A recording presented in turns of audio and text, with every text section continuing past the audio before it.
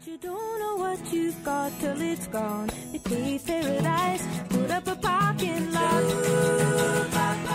Welcome to What She Said on 105.9 The Region. I'm your host, Candace Sampson. In case you didn't get enough carbs last week between the stuffing and the mashed potatoes, then you'll be happy to hear that today is National Pasta Day. And if you don't feel like whipping up something fancy tonight, I believe that KD might count. No matter what you've decided for dinner, though, I'm glad you've joined me for the lunch hour today because I have a fantastic lineup of guests today, starting with Michelle O'Dea, one of the 5 commissioners of the government's national inquiry into missing and murdered Indigenous women and girls. Michelle joins me to discuss her role in that inquiry, what still needs to happen in Canada to improve the lives of the Indigenous community, and the recent heartbreaking death of Joyce Echaquan that has put a bright spotlight on systemic racism. It seems like there are no easy decisions this year, and that includes Halloween, which is only 2 short weeks away.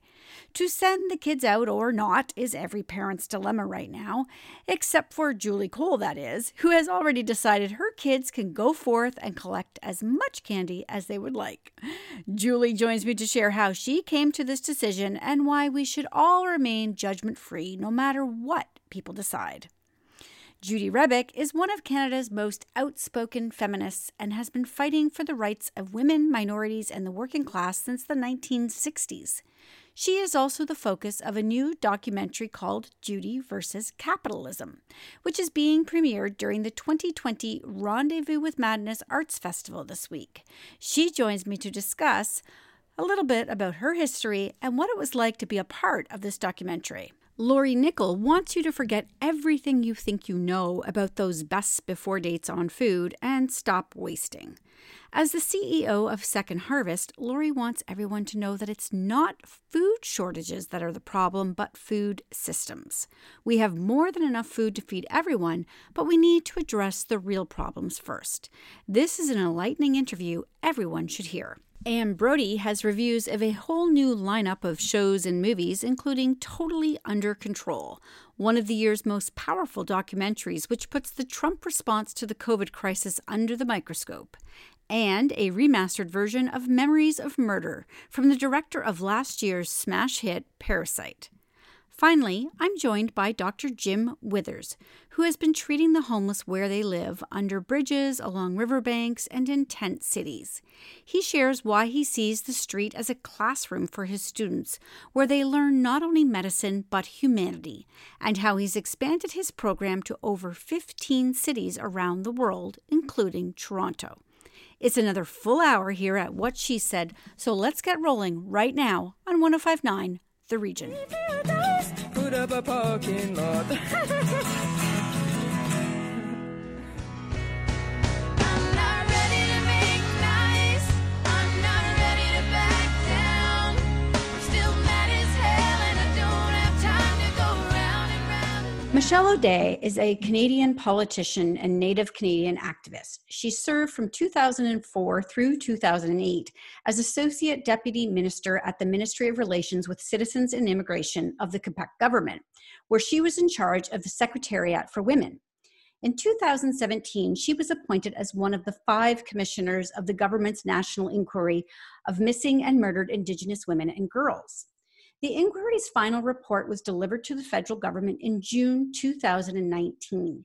It included an incredible 231 calls for justice, many of which included police reform and increased oversight. Welcome to the show, Michelle. Wait to you. So that must have been an incredibly difficult time for you, being part of that inquiry and listening to the testimony of all those families and experts. How many months did it take you to listen and gather all that you needed to pull together the final report? This journey, I would say I will never forget, and I will always carry the tears, the strength, but also the hope of the family and people that came and shared their truth to us. And it was a 33 months, 7 days per week, an everyday commitment. It was very intense, and still today, I have to be honest. Yeah. And so obviously this week in particular, we had the news of Joyce Ekishwan that hit home. And did that stir up a lot of emotion for you? It Yeah. did. You're so right. And it's exactly what happened when we saw the video, many of us. And it happened that it came also from former staff of the National Inquiry who gave me that information or shared that. And it was, I cried. The anger and the unbelievable, what's going on, uh, was there, and also was, oh my God, what she's showing to the world is what we've heard each time we crossed the country and met with the families, but they didn't have that video or they didn't have that social media platform to bring in light of what happened today, so to them. So I was shocked, but I quickly came back and say, okay, I have to do something. Okay. So you've been speaking with the family then, and you are tomorrow traveling to the community? Exactly, yes. So we met with the family the following day of the death, and tomorrow it's the ceremony. So we will go give the last, virtual hug or love to her and her 7 children, her husband left behind, and also all the community left behind. So, yeah, my granddaughter, who is that same from that same nation, her and I will go there. Yeah. Okay, so let's go back to the report a little bit then. So Mhm. there were 231 recommendations. We are 15, 16 months past when you gave the final report. How many of those recommendations that you know of have been actioned or addressed? I hope they are, but for, for from where I'm sitting right now, I do not know exactly the number. So it's a good question, I think, that needs to be asked to the federal government, but also to each province and territory. This inquiry was very, very unique in a sense where it was also uh, inquiries with each province and territories. So not only with the federal government, but also with the Quebec, Manitoba, Ontario, and so on and so on. So they have also ordered us to do that exercise. And now how much they did implement, there's nothing clear, or I'm not aware. Okay. You know, this year, I think if anything, it's highlighted for all of us the issue of systemic racism, which some people may not have understood, but I think many of us have a broader understanding of it now. What actions need to be taken right now, as far as you're concerned, when it comes to policing Indigenous communities? Well, to recognize that there is systemic discrimination or systemic racism, it's already a step to take. Uh, you like it or not, we have to recognize that. Also, what we need also to do, as an example, you brought the policing on policing. There is a good example here in Quebec where there is a shift. It's slow, but it's there, where the college and CEGEP, we call here in Quebec, will be offering a, a, a course to become the next police or RCMP or SQ police, but with a strong component on Indigenous reality, issue, culture, and also they will have to do their training in the community. So the next Quebecois or Canadian who will take that course at that college will be already sensitive or aware about who we are and how we live today. It doesn't exist anywhere else. And that's the shift that we need to have right now. So we won't have any situation, I hope, where I didn't know about them or why should I do this for them, and so on and so on. Now, I'd like to get a general sense of how you feel about the future. Are you filled with hope, or after a week like this week, are you concerned that maybe things are not going to change at all? I was very concerned that things will not change when we gave the report. We presented the report, but also after I reminded myself the courage of the people that came out and spoke for the first time or share again their truth to us, and see how Canada was shaken, how the international community reacted the same day we presented the report. From that, I said, oh my God, women were able to shake a country. Women were able to shake an entire planet.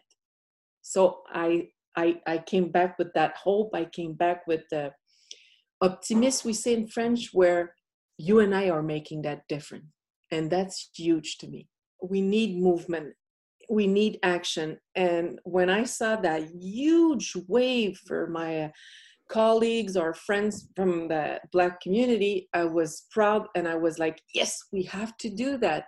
But at the same time, we don't have that kind of wave. We don't have that kind of support, not to complain or to denounce. It's just that it seemed far for many people because we don't have that huge mobilization in the South or huge organization of people in the South.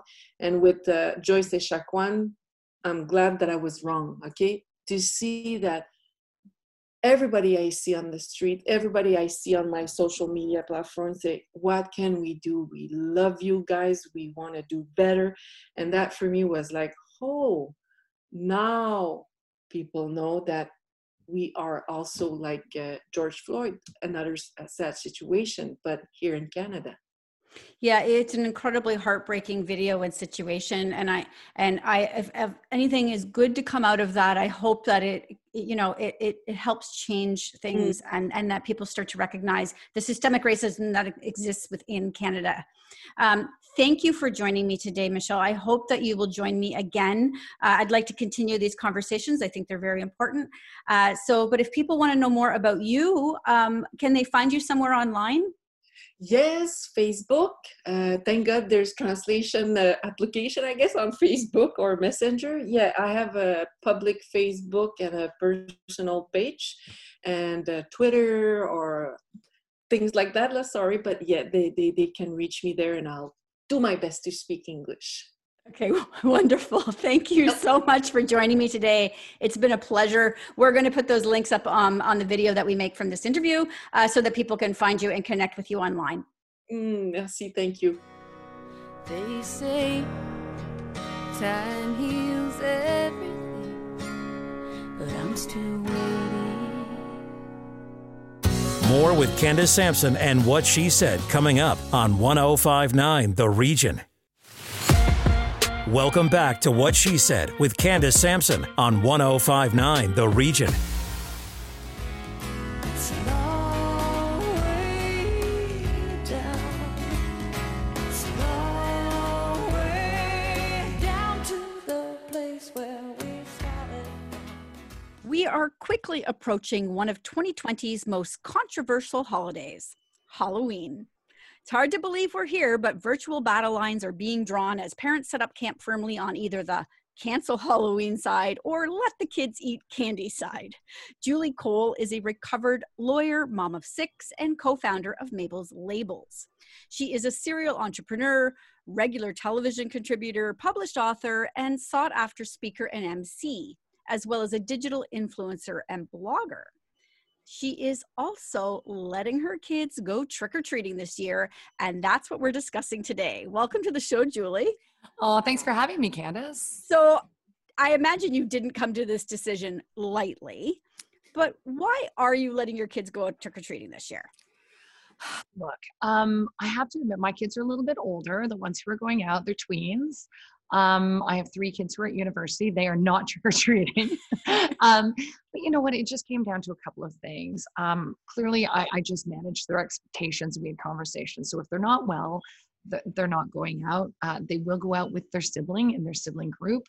They're not going to be running willy-nilly from one house to the next. They'll have to stand back and wait till the other Halloween sibling group leaves the front step. It's like long gone are the days where all the children are running wild on the streets on Halloween. And I'm just going to make sure that they've got a costume that doesn't require them fidgeting with their masks or fidgeting with anything and touching their faces all the time. We'll just do the hand sanitizer. And you know what, they just know what the expectation is. So what do you think the is going to happen on the other side of that for the homes? You know, we all usually have Halloween candy. I've personally made the decision. I'm turning the lights out and sitting in the basement. Yep. So how do you think that's going to work this year for the kids that are out trick-or-treating? Right. Yeah, there's going to be fewer houses for sure. And I think that's fair. If you're not comfortable with having little trick-or-treaters come to your house, you turn that light off and you do your own thing. I think that's absolutely acceptable. And I don't think there should be any judgment around that. And the kids will know if the lights are out, like they do every Halloween, not to go there. But I do think for people who, because there's a lot of people, I know we spoke with in our neighborhood group, we have a neighborhood Facebook group, and the discussion's been had.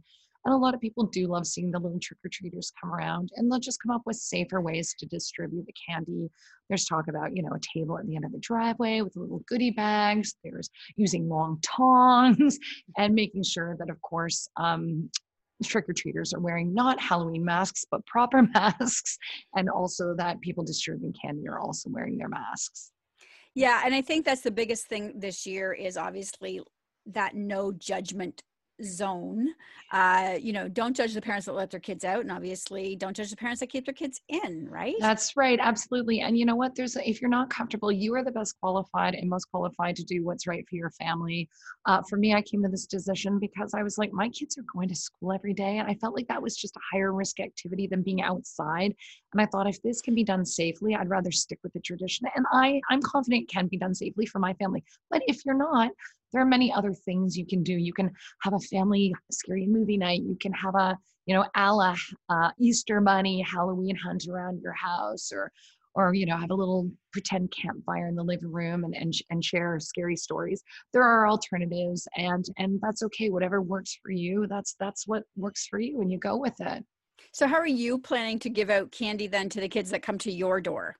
Yeah, I'm gonna do the table at the end of the driveway and put out some pre-made goodie bags that will be spread out along the table, and I'll have hand sanitizer there and that sort of thing. So I will do it safely, but I do want to remind parents too that, you know, whatever you decide, you know, our kids, they're resilient. They will have fun. New traditions can be made. Old traditions can be maintained. Whatever you're comfortable with, just do it safely. And remember that our little guys they've had to deal with a lot. And, you know, I often say that through this whole COVID-19 pandemic, we have recognized and realized how resilient our little ghouls and goblins really are. You know, it's funny you say that. My daughter and I had this conversation this morning about, you know, making new traditions, and they're not all bad. I mean, that's some of them right. are actually fun, and we are finding fun new ways to adapt to things. I mean, honestly, I think we're probably going to have our Christmas decorations up November 1st this year because all bets are off. Exactly. And you're right. There will be new traditions because let's face it, we can't be doing things like apple bopping anymore. Yeah, that's a little bit of that one's gone. That was always weird. And now to even imagine that we, like in these times, to think we used to have a bunch of kids sticking their faces in water trying to grab apples is just so disgusting. You know, it's so there will be a lot of change traditions, and that's okay. But I do, again, back to the trick-or-treating thing, I feel a little more comfortable with it because, again, it is outside. I'd rather that than them get together with friends for a movie night or go to a Halloween party. Like, I'm trying to avoid indoor things. So that's why I'm feeling a little comfortable with the trick-or-treating. Amazing. Okay, so if people want to follow you, because you always have good advice, obviously with 6 kids, you have seen it all. So where can they connect with you? For sure. Well, my blog lives on our Mabel's Labels website, which is www.mabelslabels.com. You can find me on Instagram, Cole.Julie, Twitter, Julie Cole, Facebook. I'm pretty findable. Okay, incredible. Thanks so much for joining me today, Julie. Thank you, Candace.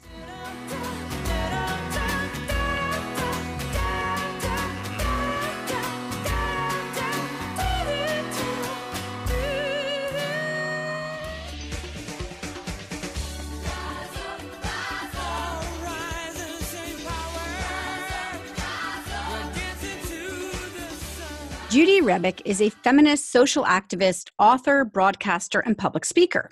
She has championed the rights of women, minorities, and the working class since the 1960s.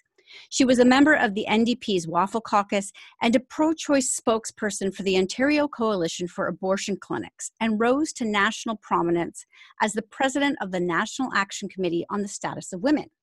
She is also a best-selling author of Heroes in My Head and was the founding publisher of Rabble.ca. And now she is the focus of a Super 8 documentary called Judy versus Capitalism that opens the 2020 Rendezvous with Madness Arts Festival. Welcome to the show, Judy.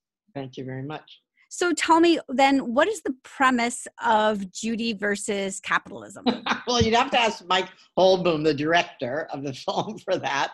But I think the way I think about it, because it is an experimental film, it's part documentary, part experimental film. So it's not linear in the way that a regular documentary would be. And I think what it is a portrait of me as a person, as an activist.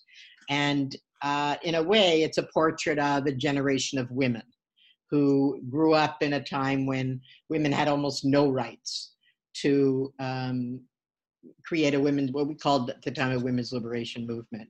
So I think that's part of it. And the other part of it, which is why it's leading off the Rendezvous with Madness, is that when I was most engaged in a public way in the women's movement is also when I was recovering from childhood sexual abuse and found out that I was dissociative.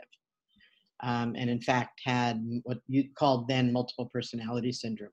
So that's the story, and it's told in 6 chapters in the film.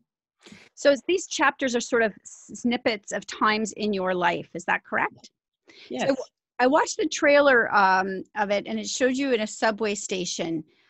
I found that story, I found it interesting, but also a little bit alarming because you'd never told anybody that story before. So just briefly, if you can just tell listeners what that little section is about. Well, I was standing on the subway platform at the museum station, which is usually quite empty. And this man started yelling at me, "You baby killer." This is in the middle of the pro-choice struggle.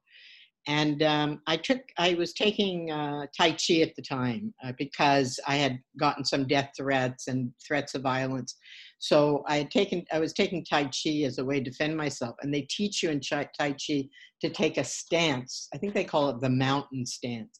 And when you take that stance, nobody can move you from your spot. So I took that stance, and then the guy tried to push me. And I think he was trying to push me onto the train track. But I was able to take the stand, and then when the train came, I ran into the train. And I never told anybody about that. That must have been a very scary moment for you. It was very scary. But like I say, I was very dissociated from my feeling. So I was really actually fearless. That's one of the reasons I was able to do the work, is that I didn't feel fear. So of course it was traumatizing. Like even when I told Mike that story, and I don't think I'd ever told that story, I felt fear then. I felt the fear I didn't allow myself to feel back in the day, today. Right? I have to ask you, you've been involved in a feminist movement for a long time. What you're witnessing now happening here and around the globe, a lot of alarm bells going off for you? Yeah, I mean, not just as a feminist, but as a socialist. I've been a socialist my whole life, and as a citizen. It's scary what's happening in the States, for sure. In Canada, I feel we're at a turning point after post-COVID. On the one hand, we've seen the importance of female leadership in terms of the public health area, in terms of the countries that have done the best with COVID have been women-led countries. And the countries that have done the worst is the countries run by bully boys, the most patriarchal of men. But the turning point that we're reaching in terms of feminism is it's mostly women who are staying home to school children when the schools close. Still, 40 years later, it's still mostly women who are losing hours, more unemployment, more likely to not go back to work. And that's where childcare becomes central, to make sure that women have work, and also community support if the schools have to close, some other forms of community support or financial support.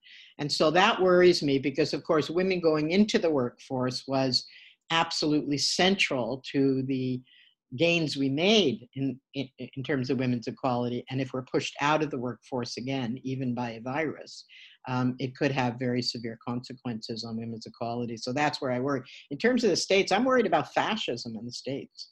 I think that I wasn't willing to use that word until the last month or so. I would use neo-fascist, like fascist, but I think that what we see now is a genuinely fascist movement. And if whether Trump wins or loses, the consequences are going to be severe.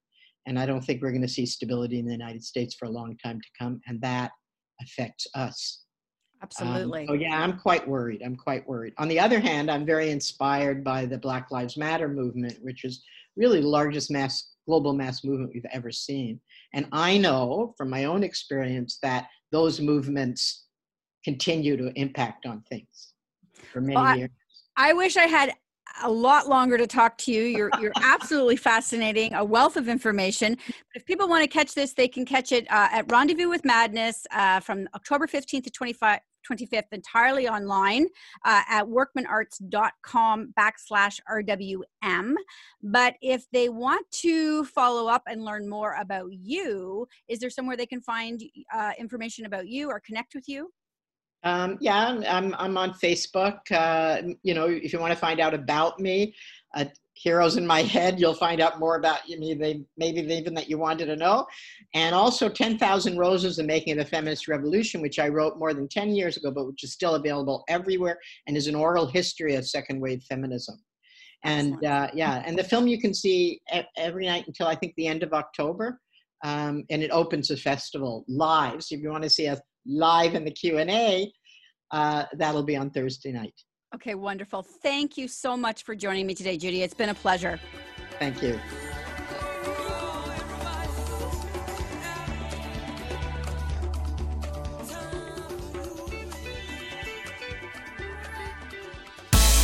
Previous episodes of What She Said on 1059theregion.com. Welcome back to What She Said with Candace Sampson on 1059 The Region. And we'll never be royals. It's a run in our blood.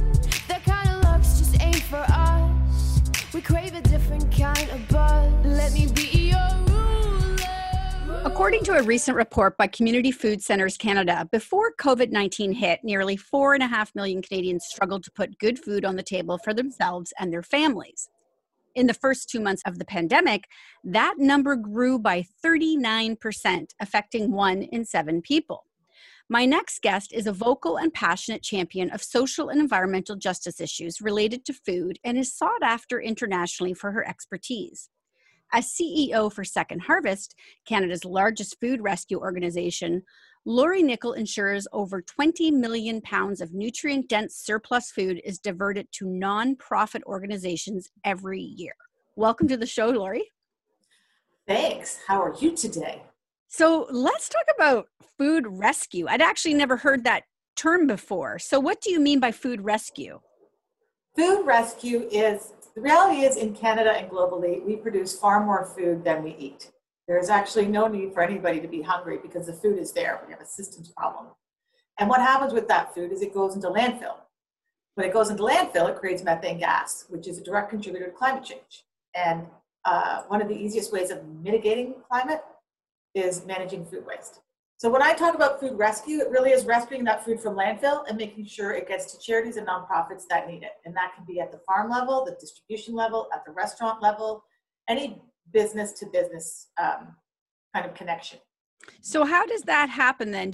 For example, would a restaurant sign up to be part of your organization and then contribute their food? Exactly. So we are unique in that we're not membership based, we're opt-in. You must meet like certain terms and conditions.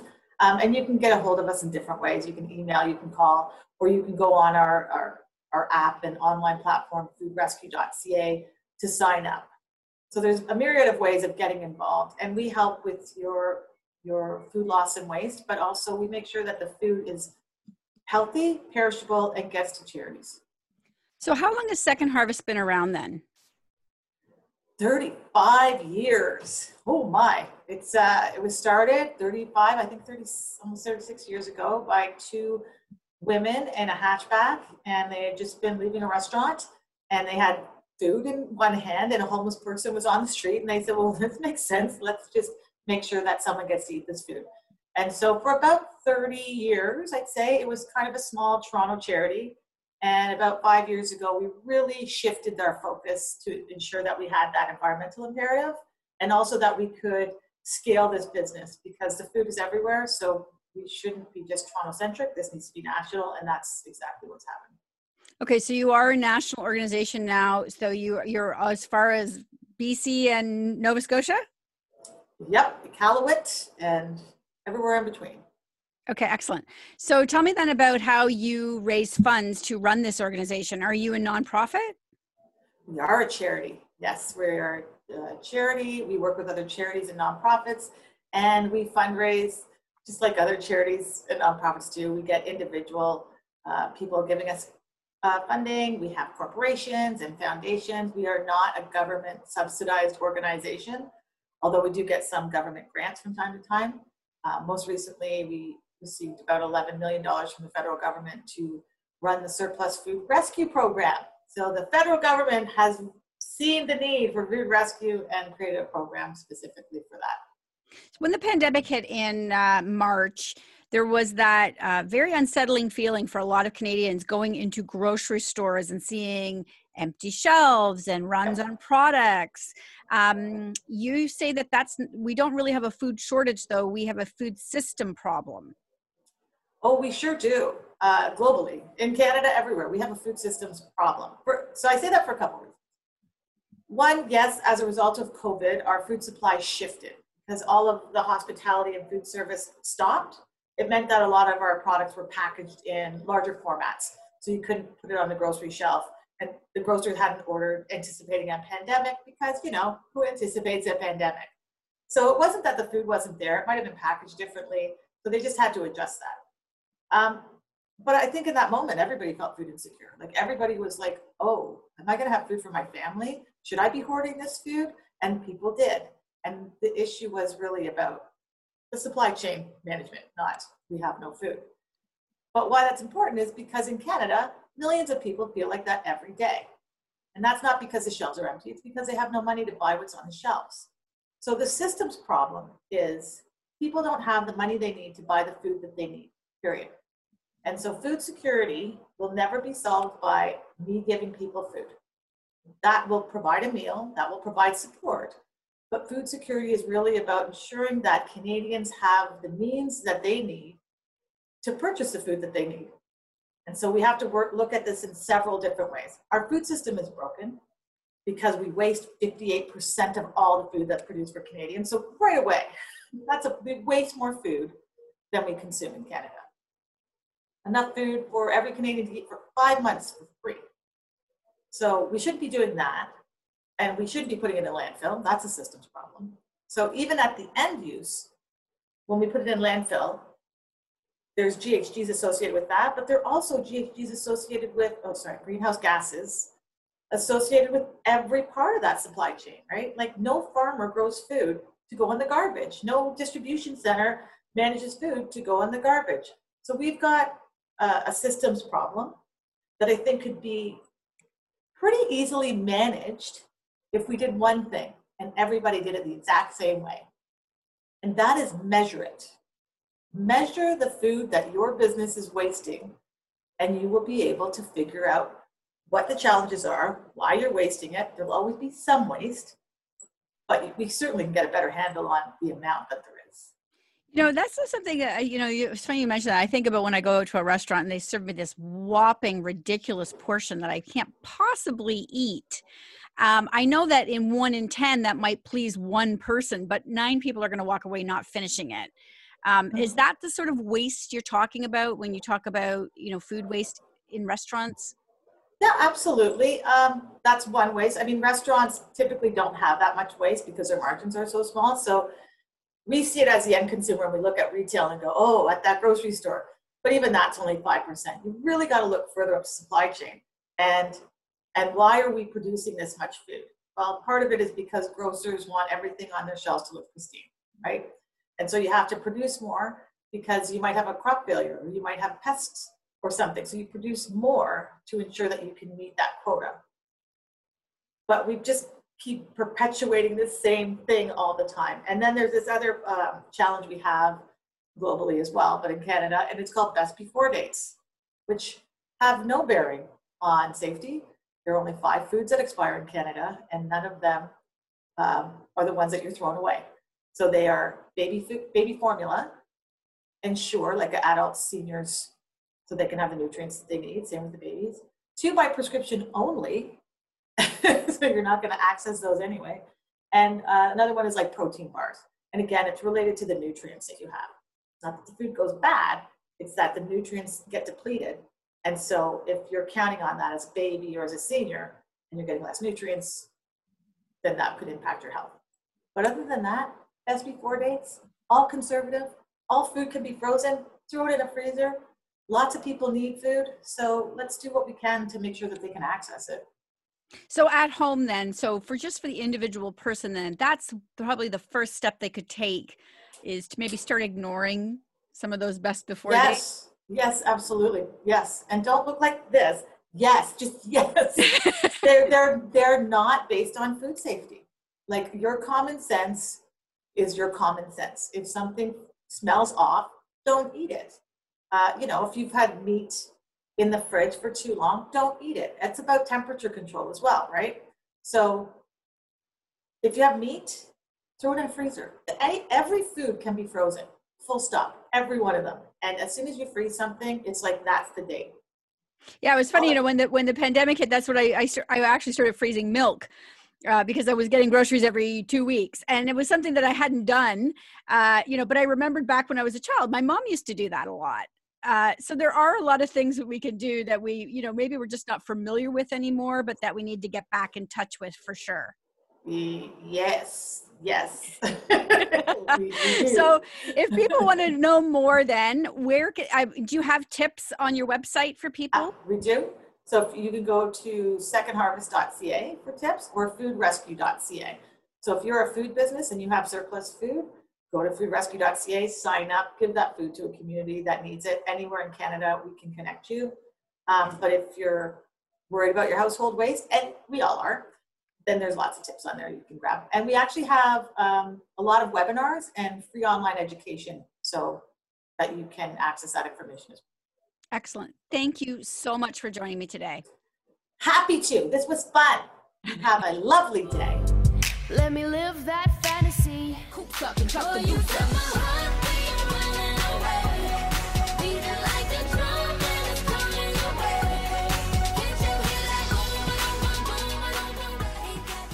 Joining me now for Saturday night at the movies with more entertainment to keep you busy as I guess we're a week into our second wave. So we need lots of entertainment. Anne, what do you got for us? Oh, we've got it. Check out the website afterwards, because we're just going to cover a few of these things. But the most astounding documentary I've seen so far this year is Totally Under Control by the Oscar-winning Alex Gibney. And he looks at the Trump response to COVID, beginning from the Wuhan infection, the first case in the States, the first case in Seoul, South Korea, and how you compare their outcomes. Honestly, it's breathtaking. Jared Kushner, for instance, in order to get PPEs, he got together 10 volunteers around 20 years old to try and get through this maze of contacts in the US government and its contractors. Ridiculous. Plus they had to sign NDAs. One came forward as a whistleblower. There's plenty of whistleblowers too, including a doctor who quit the White House team because he couldn't bear the lies and cover-up that was going on. It's breathtaking. And I'm so glad that it's coming out before the election. It's on digital platforms now. Yeah, I feel like, right now it's just we're being hit with a barrage of news in October. It's just a nonstop October surprise for the Trump's presidency. But that's a good thing. Better now than later. But you also have a movie from the director of Parasite. Yes, Bong Joon-ho, and it's spectacular. It's called Memories of Murder. Now, my friend Gilbert told me about this film in 2004, Memories of Murder. It's been remastered and updated with a new ending. It was about originally about a serial killer rapist who was terrorizing South Korea, a certain province there.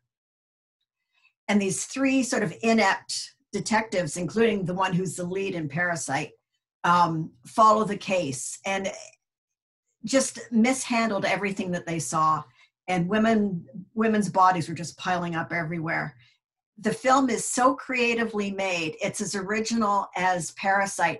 Less elegant, more playful, perhaps, despite the subject matter. But you see hints of what's to come in the future in his filmmaking. And literally, the new ending stopped me cold. It just freaked me out. So is this based on a true story, though? Yeah. Yeah. Okay. So definitely need to watch that. So where can we catch that? That is, it was meant to be in theaters this week. So now it's opening on digital platforms. I just found out next week. So Okay. keep an eye out. This is a good warning. Memories of Murder. All right. So you've got Lily James in a movie called Rebecca. I really adored Lily James. I don't know why I think she's great, but so She's very like her. winning. Yeah, I just like her. So Yeah. tell us about Rebecca. Well, Rebecca is based on the Daphne du Maurier novel, the Gothic thriller about a woman who meets a guy, a very wealthy man, played by Armie Hammer, in Italy, and goes home with him. He's just lost his wife. So the specter of his wife is everywhere. She's being intimidated and gaslighted by the housekeeper, played by Kristen Scott Thomas, and it's all about Rebecca, the late wife. So we follow her journey trying to figure out what this woman's magic was. And it's as I say, it's a suspense thriller. So it's really fun to watch. And the settings are spectacular in Italy and on the White Cliffs of Dover in England. And it's a good watch. And Lily James, she's so sweet. Your heart goes out to her being in this position. She is. And Kristen Scott Thomas is sort of chilling, isn't she? She does chilling well. I've interviewed her. So in real life, maybe? Yeah, she's very, statuesque, and She's excellent. So and then I was surprised, not surprised, but I mean, no grass growing under feet, Social Distance, a new show. It's an anthology series on Netflix, and it's really good. It has, it's 8 episodes. Each one is a different family. Some have celebrities, some don't, but they're all shot at home by these families. And for instance, there's a comic one concerning a Zoom funeral, quite comic elements in it. The mourning, the family problems, the funeral director trying to come into the frame occasionally and say, do you want this or not? And then the one that broke my heart, and I actually wept about it, stars Peter Scaravino from Law and Order. He and his real life son are in one room in their tiny New York flat. His wife, played by an actress, is in the other room. And the feeling we get is she's dying from COVID. So it's pretty moving. And, but everyone is so spectacularly different from the other. It's really innovative and creative, and I loved it. Okay, and where's that available, Anne? On Netflix. Wonderful. Okay, so you've got all of these and more reviews up on What She Said, talk.com, and you'll be back next week with more. I will. Have a good week. Thanks, Anne. More with Candace Sampson and What She Said coming up on 105.9 The Region. Welcome back to What She Said with Candace Sampson on 105.9 The Region.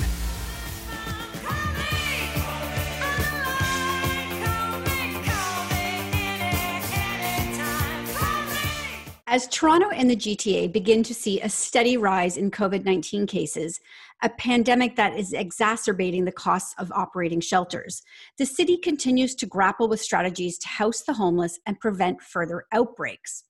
For almost 3 decades, Dr. Jim Withers has been treating the homeless where they live, under bridges, along riverbanks, and in tent cities. What's more, he sees the street as a classroom for his students where they learn not only medicine, but humanity. Dr. Withers' ultimate goal is to provide every person experiencing homelessness with medical care that comes directly to them with the message that says, "You matter." Welcome to the show, Dr. Withers. Thank you so much. So you're called a pioneer of street medicine. Why is that? I guess I came up with the term street medicine. That helped. But I think it's a global movement now. And there were people doing it before me. And I think I'm just a person that sort of obsessed about spreading it and sharing it and making it into a field. So I watched a video of you from a CNN report where they did a profile of you, and you're out on the streets and you're delivering medication and treatment right to them. Where are you getting the funding though for this medication and to help them? Like many programs, we started with nothing, basically stealing bandages from the hospital and stuff. But over the time, the community rallies around something that's so compelling. It's actually a challenge to the health industry here. And we get tons of volunteers. So we get donations and things from which we can tap into for those needs. So your program, though, does help alleviate the burden on hospitals, right? Yes. It's not our primary purpose. Primary purpose for me is, as you said, I think people deserve healthcare that comes to them in a way that works. But we see in my prior career, speaking maybe to your audience better, was with domestic violence. And it was the experiences of the women that I saw in a brief but very important time in my career, where their needs were ignored, their experiences were ignored. That, you know, the ability to kind of get closer to where a person's really living, honor their strengths, and partner with them to help them find a way to a healthier place. That's essentially what I feel the Classroom of the Streets is able to do. And so that's first and foremost. But in both of the populations, victims of domestic violence and the homeless, they do cause a disproportionate amount of expenses to the health system because their suffering is not being actually addressed. Tell me about this is a global movement. You've now expanded this to 15 countries. Well, probably more. It's on every continent. And I started this before there was really much of an internet at all. I didn't have a cell phone in those days, but so the technology that has come about has been helpful in spreading, but I've actually done an awful lot of traveling to every part of the world. And I love it. I love going and seeing people who are passionate about helping their sisters and brothers under bridges. And when they see that they're not alone, then they get really encouraged.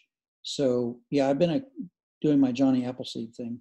Of course, we can't ignore what the biggest issue is right now is COVID. So how is that changing how you're helping people? Well, I think we're very well prepared in the sense that street homelessness is a chronic disaster. So we're always kind of dealing in a disaster mode with folks. The relationships that we have with them are very, very important in being able to connect with them and help them be safer. But then we bring things that we know are very useful, such as hand washing stations and toilets, and bringing food because they can't get into soup kitchens, and just things that are real practical. And then we can educate the rest of the community about their needs and coordinate with the city on screening, testing, and providing places for them in case they come down with it. So you started as sort of an army of one. How many people do you have now helping you with this? Locally in Pittsburgh, I think we have over 50 employees now in all the different housing and the things that we do. And then the volunteer pool is also pretty darn large. Retired doctors and nurses and medical students and everything. So, I'm sure we have several dozens of those. It's a great opportunity. If you ever heard the stone soup story, you start something and people begin bringing what they have to the pot. And so that, in addition to helping people in need, it also brings community together in a really cool way. Okay, so if people want to know more and if they want to connect with you and help out locally in Toronto, where can they find more about your operation? Well, the best would be the website streetmedicine.org. And then if you guys can wait a year, we're having our international meeting next fall in Toronto. So we'll be bringing people hopefully from all over the world to Toronto to see the great work that Intercity Health Associates and others up there are doing. Okay, wonderful. Thank you so much for joining me today, Dr. Withers. I really appreciate it. Thank you. That's it for What She Said for this week. Stay up to date with our newsletter by signing up at whatshesaid.radio.com. And be sure to follow on social at What She Said Talk on Facebook, Instagram, and Twitter for videos of these interviews and more. Finally, be sure to subscribe to What She Said with Candace Sampson on Apple and Spotify for extended podcasts. I'll be back next week with more What She Said on 105.9 The Region. Put up a parking lot. Previous episodes of What She Said on 1059theregion.com. I'm Jeff Woods, and I'm shining a light on music and the rock stars who make it. He just was one of those people, he stood out. He was a magic guy. He really was a magic guy.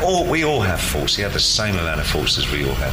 This was before Led Zeppelin. Robert was full on. I mean, he was Led Zeppelin without the band behind him. He had the hair, the jeans, the whole thing, and he was amazing. The Records and Rockstars podcast, heard around the world and yours to hear wherever you get podcasts. All the episodes from jeffwoodsradio.com. What happens when we play outside? We become healthier, both mentally and physically. We become more creative and more focused. We connect with nature, each other, and ourselves.